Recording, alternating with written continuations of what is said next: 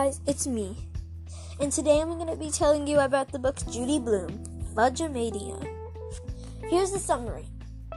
Peter Hatcher can't get a break.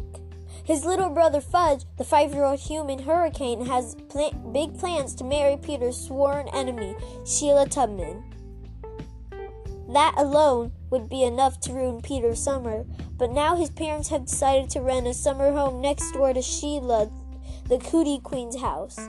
Peter will be trapped with Fudge and Sheila for 3 whole weeks.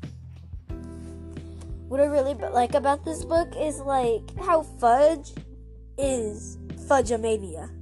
Let me show you a few parts. Aha! I finally found it. Now let me read it to you. It says, "Guess what, Pete?" My brother Fudge said, "I'm getting married tomorrow."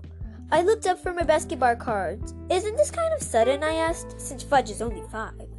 "No," he said. "But who's the lucky bride?" "Sheila Tubman," Fudge said. I hit the floor pretending to have fainted dead away.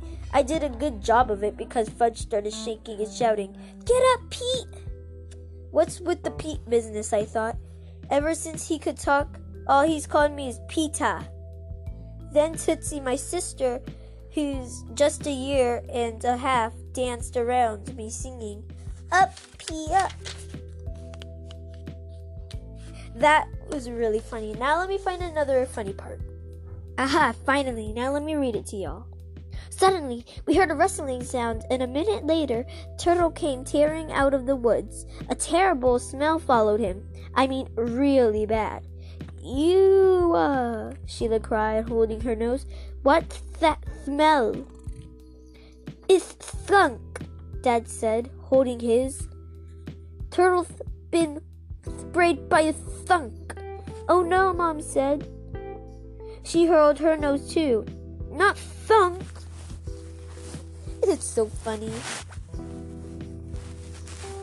It is how they talk is funny too. Well, that's all, folks.